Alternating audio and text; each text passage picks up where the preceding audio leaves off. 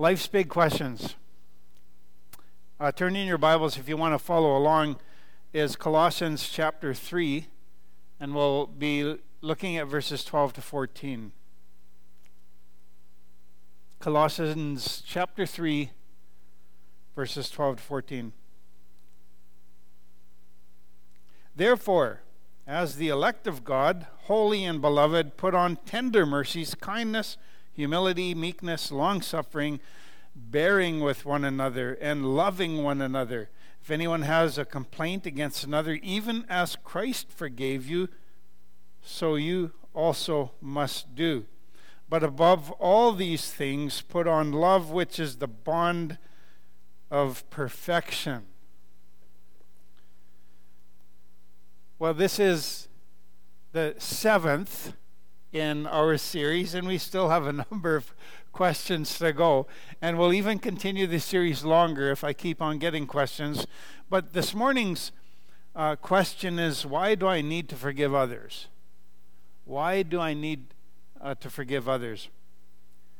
And so it was a snowy morning, spring day, on April the 28th, 1999. When a scrawny kid with a bad complexion, glasses, and wearing a blue trench coat walked through the doors of W.R. Myers High School in Taber, Alberta. No one had any idea what was coming. The 14-year-old had been the victim of bullying, and he had had enough.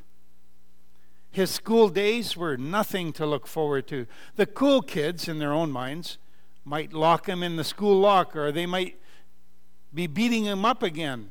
A group of boys and girls while alone on the playground, which had happened. He can still hear them laughing at him, taking pictures as he bled there lying on the ground. Anger and bitterness like cancer grew. To him, this was unforgivable, and so perhaps inspired by the massacre at Columbine High School in Littleton, Colorado, just 8 days before. Many of you remember the news. 12 students and 1 teacher were killed. This teenager pulled out a sawed-off .22 caliber rifle and fired 4 shots into the hallway. A 17-year-old Jason Lang and his friend were hit, and Jason died. His friend did not. Jason's dad was a preacher.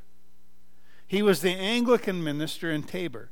Dale shared that with every school shooting in the United States that has happened since, along with the 2016 shooting in La Loche, Saskatchewan, where 4 people died and 7 were injured, the memories come flooding back every time there's a school shooting. But what makes this story so powerful is that Dale and his wife were quick to forgive the boy who had killed their son. And then, unbelievably, Dale spent almost 10 years accepting invitations, crusading against the type of school violence and bullying that led to this tragedy. And in that time, he spoke some 1,500 times about what had happened. So Donna had made arrangements in Peace River and during those 10 years for Dale to come and speak in the schools in Peace River. And our church got involved as well. So I remember picking Reverend Lang up from the airport in an old Chevy Suburban. And after a little while, I don't think we'd gone too many kilometers, and he said, "You need to pray for a new vehicle." I didn't. The motor went, and I had to get one, so there we go. If you haven't figured it out by now, the question again, and we'd be very clear, has to do with forgiveness. Why do we need to forgive others? We'll ask the usual questions. Why is this question relevant? What are the challenges in answering this question? What is the best answer to this question? And how should I respond to what I've learned? So I want to read again verse 13 from the Passion Translation, and it goes like this: tolerate the weaknesses of those in the family of faith, forgiving one another in the same way you have been graciously forgiven by Christ Jesus. If you find fault with someone, release this same gift of forgiveness to them. I want to read that again. Tolerance, or tolerate the weaknesses of those in the family of faith, forgiving one another in the same way you have been graciously forgiven by Jesus Christ. If you find fault with someone, release the same gift of forgiveness to them. So is this relevant, this question? In a 2018 survey, Barna Group said that 27% of practicing Christians identify someone who they do not want to forgive. That's almost a third.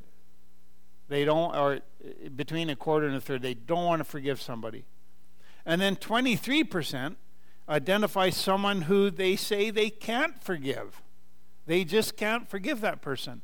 These are ones that identify themselves practicing Christianity. Think about that. 1 in 4 identify someone they just can't forgive. And then Matthew 6:15 says, but if you don't forgive others, your Father will not forgive your offenses. Now, these are the words of Jesus. They're not my words.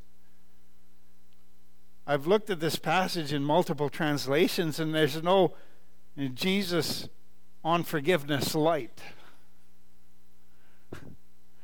It's just not there. There's no toned down translation. Do we take Jesus at his word, or do we look for an excuse to reject his word? And before you say, you have no idea what this person did to me,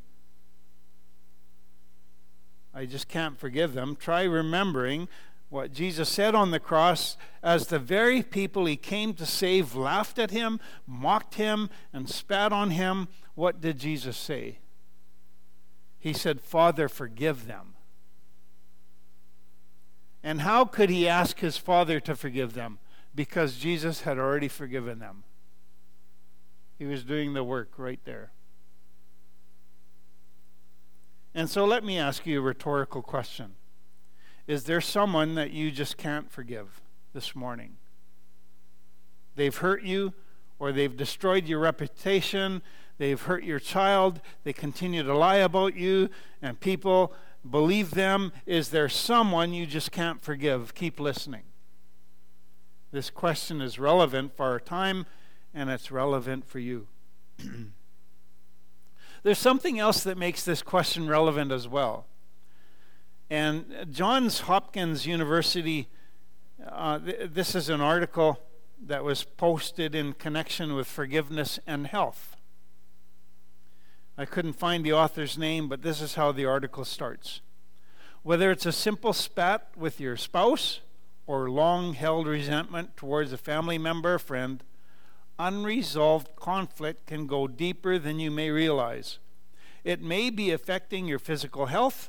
The good news, studies have found that the act of forgiveness can reap huge rewards for your health, lowering the risk of a heart attack, improving cholesterol levels and sleep, and reducing pain, blood pressure, and levels of anxiety, depression, and stress. And research points to an increase in the forgiveness health connection as you age. For us older people, that means that it's not too late to reap the benefits when it comes to improving your health through the practice of forgiveness. Is the question of being a practicing forgiver a relevant question in our day and age? Yes, it is. What's the difficulty in answering this question? Well, number one, forgiveness is seen as condoning the offense. If you forgive somebody, you agree with what they've done to you. That's the idea that a lot of people think. A lot of people think that it means that what happened is okay, and that isn't the case at all. It's absolutely not the case. Still, it's a challenge because it's such a common belief. Your friend may not understand it. Your friends may not understand. How can you forgive that person for what they did? You're agreeing with them. You're saying it's okay. No, you're not saying okay.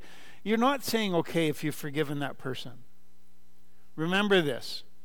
And so there's kind of a struggle right there when your friends are kind of pressuring you to not forgive that person, to keep a grudge, and to keep that bitterness inside you against that person. And yet the Bible says this, and so you've got this pressure. Do I agree with what Jesus said?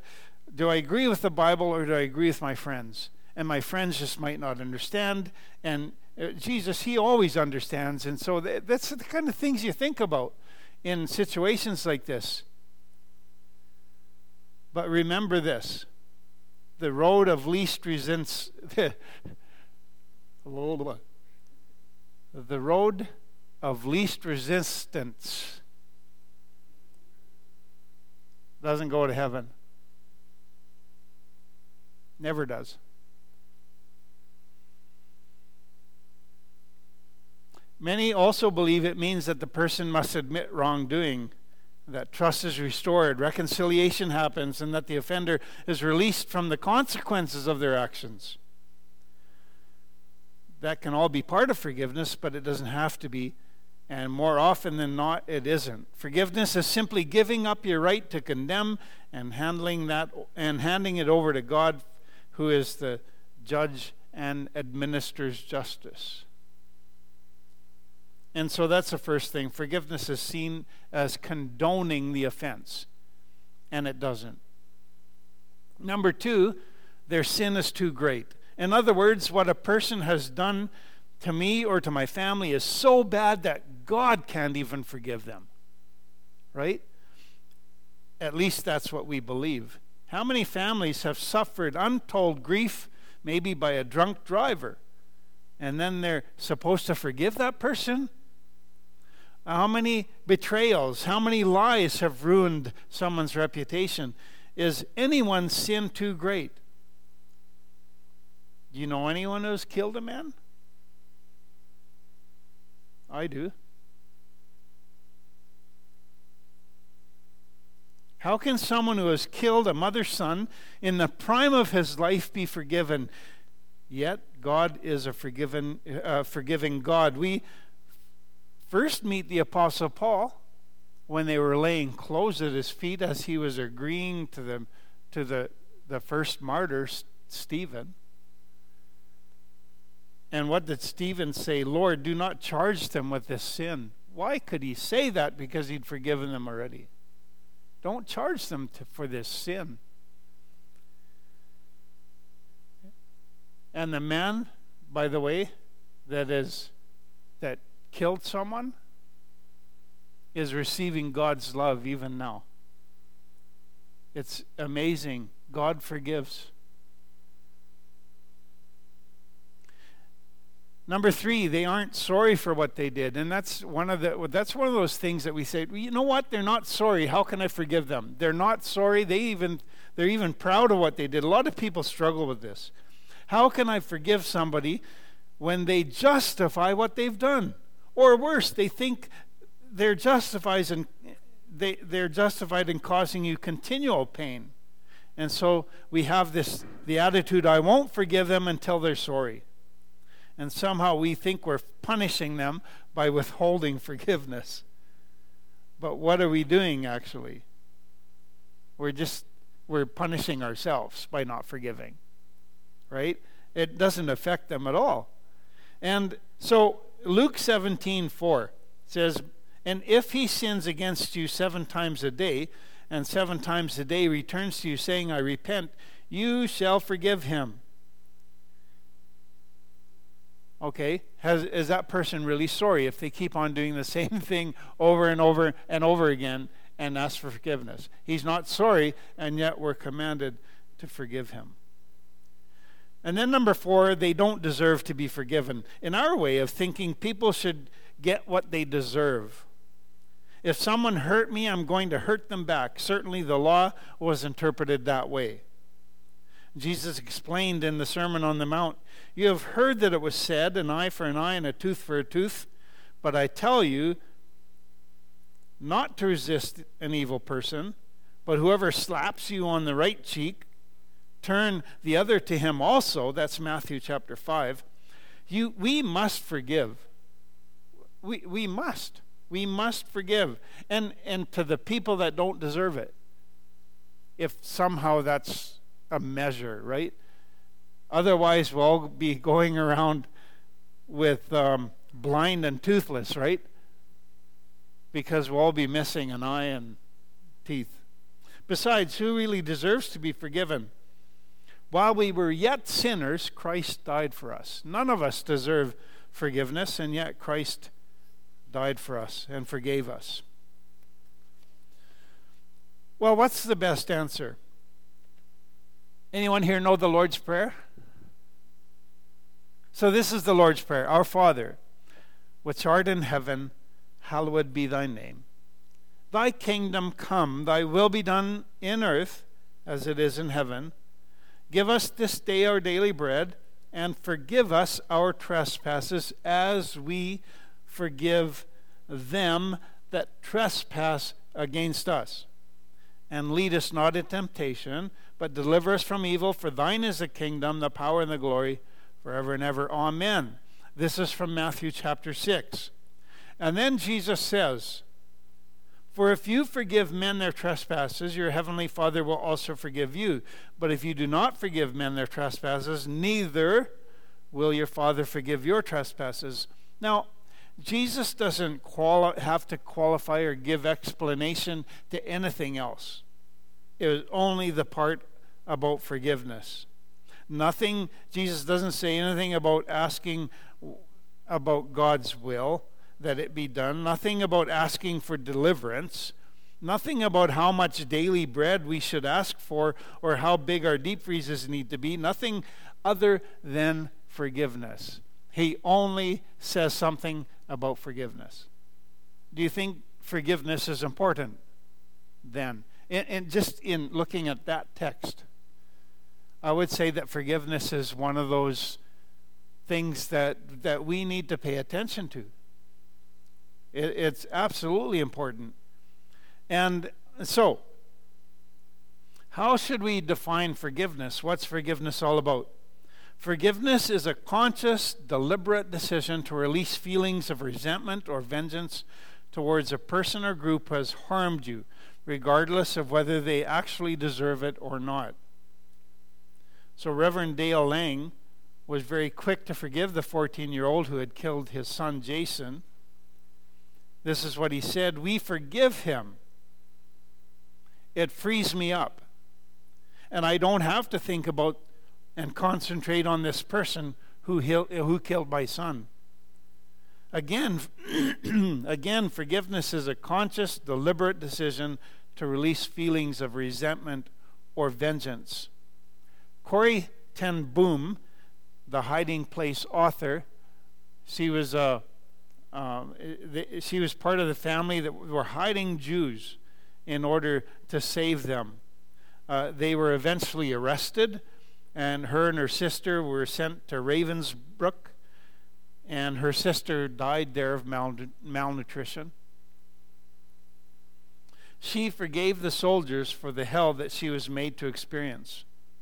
She said this about forgiveness: "Forgiveness is the key that unlocks the door of resentment and the handcuffs of hatred. It is a power that breaks the chains of bitterness and the shackles of selfishness." And I think she might know what she's talking about. Forgiveness becomes a decision when the internal operating system of one's soul is transformed. The power of forgiveness then flows from God to you, and then from you to others, and mercifully to yourself. And that was Michael Milton that said that. So why forgive others? Here are some answers from God's Word. First of all, we are commanded to forgive. And we've already looked at Jesus' command after the Lord's Prayer, but there's others. Paul said in Ephesians 4:32, "Be kind to one another, tender-hearted, forgiving one another as God in Christ forgave you." When God's Word tells us to do something, we don't try to find ways to wiggle out of it. It's not up to us to debate or discuss it. This isn't some obscure verse where we can twist it around. The Bible as a whole agrees with this. Other passages agree with this wholeheartedly. We are to be forgiving people. The command to forgive is repeated many times. And so, number one, we are commanded to forgive. Number two, and as suggested in Ephesians as well, God forgave us. And so there's no way we should be holding somebody apart, saying, "I'm not going to forgive you." God forgave us, and so we should forgive others. Paul repeats what he wrote to the Ephesians, to the Colossians, and we've read this already, bearing with one another, and if one has a complaint against another, forgiving each other as the Lord has forgiven you, so you must also forgive. Matthew 18, Peter asks Jesus, "How many times should I forgive somebody?" And he thinks he's being kind of generous by saying, "Should I forgive somebody 7 times?" And Jesus said, "No, 70 times 7, which is hundreds of times you should forgive somebody." In other words, don't stop. Don't stop forgiving somebody. And then, to illustrate that, Jesus tells the story of a king that had a servant that owed him an enormous amount of money, a room full of money, that there was no way that he could ever repay this debt, right? And so the king calls the servant to pay the debt. And the servant comes down and he just begs the king, "I can't pay this. Can you have..." And something amazing happens. The king canceled his entire debt entirely. It was all paid. He says, "Okay, I release you." And he forgave the debt, all of it. He released him. And then so he went away happy, right? And then a fellow servant owed him like pocket change. You know, he didn't owe him a whole lot. It was just a little bit. He owed him some pocket change, to put it in modern context.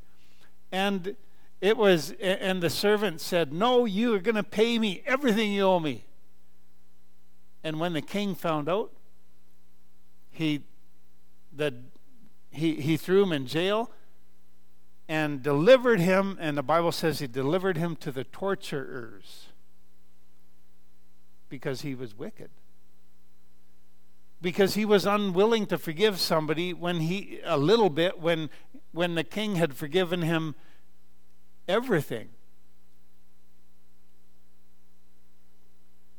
And that's the point. And that's what Jesus is saying. Your enormous debt is paid. And so as God forgave you, you need to forgive others. And so God forgave us. Number 3, we follow Jesus. And to this you were called, because Christ suffered for you, leaving you an example that you should follow in his steps. And that's 1 Peter 2:21. If you are unwilling to forgive, then please don't call yourself a follower of Jesus. Jesus forgave. And we need to follow Jesus. That is our calling as disciples. So picking up your cross and following may include forgiving somebody that has hurt you and that you don't want to forgive. It may include that. That might be part of picking up your cross and following Jesus. And number 4, forgiveness frees you. I remember when I was in Saskatchewan farming, this was a long time ago. And so I was farming. A community member had had a heart attack, and he'd got home from the hospital, and the doctor told him there's no way you should be going out and working in your field. right? But it was harvest time, and the crop had to come off, and he didn't listen to the doctor. He went out on the combine, and he had a heart attack on the combine, and he died. So he didn't listen to the advice of his doctor. And I remember talking to a neighbor about the man's funeral, and I said, "Are you going to this man's funeral?" And I'm not going to repeat what he said, but he had bitterness and anger and everything towards that man that had died. For I don't know what he wasn't forgiving, but it was just poured out of him that he could not forgive this person for whatever it was. And so I'll leave the rest to your imagination. But here, this is what Paul said: pursue peace with all people, and holiness, without which no one will see the Lord, looking carefully lest anyone fall short of the grace of God, lest any root of bitterness springing up cause trouble, and by this many have become defiled. That's Hebrews chapter 12, verses 14 and 15. This, biblically speaking, is my responsibility. It's my responsibility to set aside, to pursue peace, and to set aside all this bitterness that could grab a hold of me like it did this man that kind of exploded when I asked him if he was going to a funeral. Bitterness will destroy you. It's not his response. It's like I can't control anybody else. I can't control the person that has hurt me. But it is my responsibility to forgive him. That's my part. Otherwise, I will become defiled. And this is God's word speaking to us. Pursue peace. And then number 5, you are trusting God's word. When we are hurt by somebody, the natural inclination is to get them back, right? Or to defend ourselves. And, you know, I'm not going to, there's a line there. I mean, sometimes we should defend ourselves, but sometimes just let your actions defend you, right? But perhaps you've been hurt by somebody and you really want to get them back. That's totally wrong. There's no place in the scripture for that. It's not a good idea. And here's why. Not only are you feeding your own anger and resentment, right? But God says, I mean, here's the word. Do not seek revenge yourselves, beloved, but leave room for the wrath. For it is written, vengeance belongs to me, I will repay, says the Lord. That's Romans 12:19. And so, when you take matters into your own hands, when you decide to act, when you decide to get vengeance, when you decide to get even, when you decide to get somebody back for what they've done, when you decide to do that, God will let you do it, and then God will say, oh, you're taking care of it, so I don't have to. But whose vengeance is going to be perfect? Whose vengeance will actually do the work? Your vengeance by getting somebody back, or God's? Well, I'll let you answer that question, but I think it's pretty obvious. The Bible says that vengeance belongs to me, I will repay, says the Lord. And so for me to get somebody back is actually, God has every right to say, you know what, I don't have to deal with that anymore, you've done it all by yourself. And you know what? You'll have done a crappy job. So how do we respond?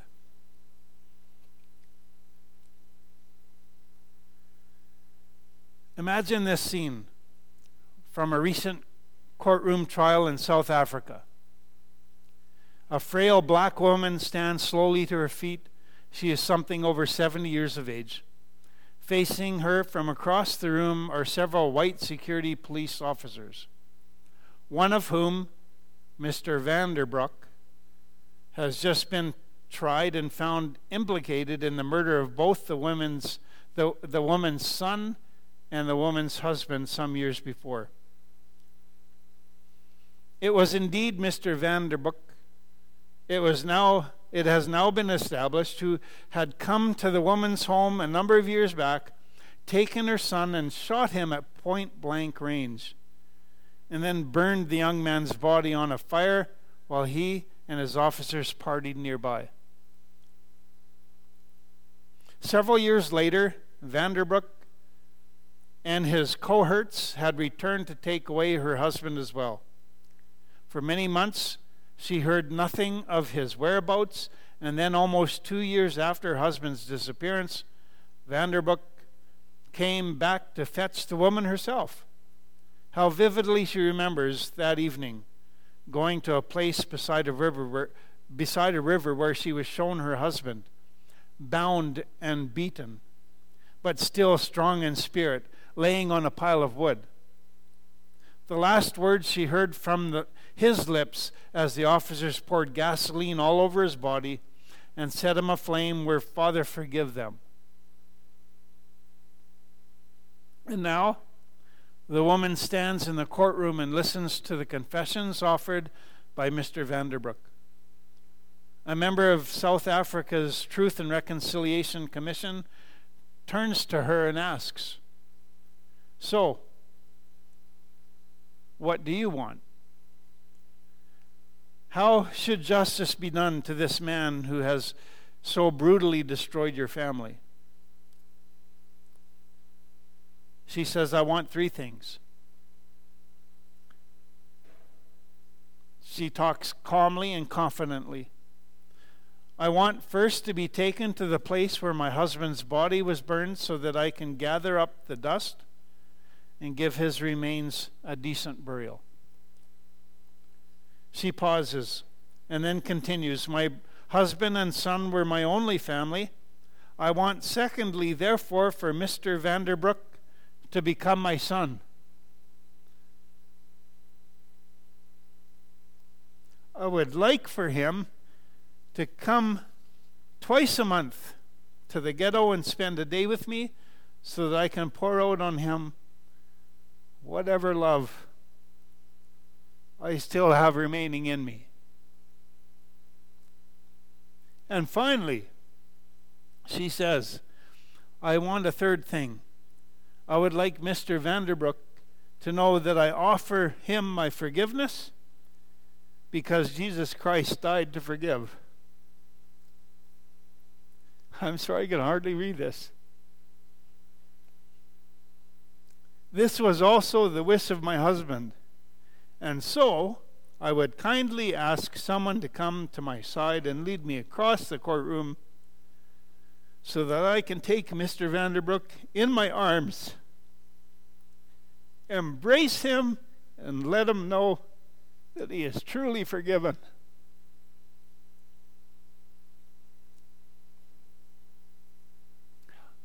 I can't read.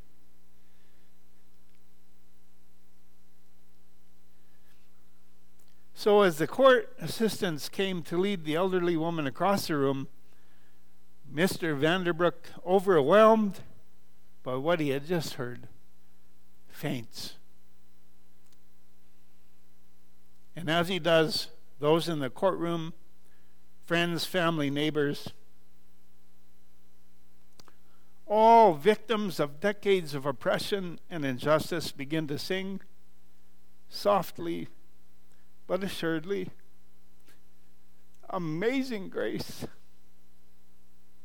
How sweet the sound that saved a wretch like me." Whew. Sorry, this is powerful. It's a true story. This incident took place during the Truth and Reconciliation Commission hearings in South Africa and is a matter of court record. The Reverend Maki Masango, former moderator of the Presbyterian Church in South Africa, was in the courtroom and reported the details. So how do we respond? Is there someone you have been unable to forgive? You just say, "I can't forgive that person." Maybe you need to start with forgiving yourself. They will know our Christians, by the way, by our love.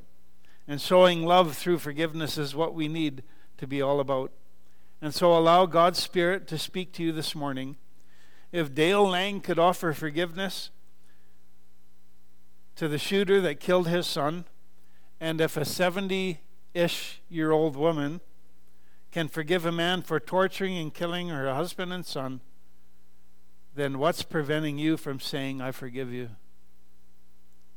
May we be obedient to the Word of God. Heavenly Father, forgiveness is such a powerful thing.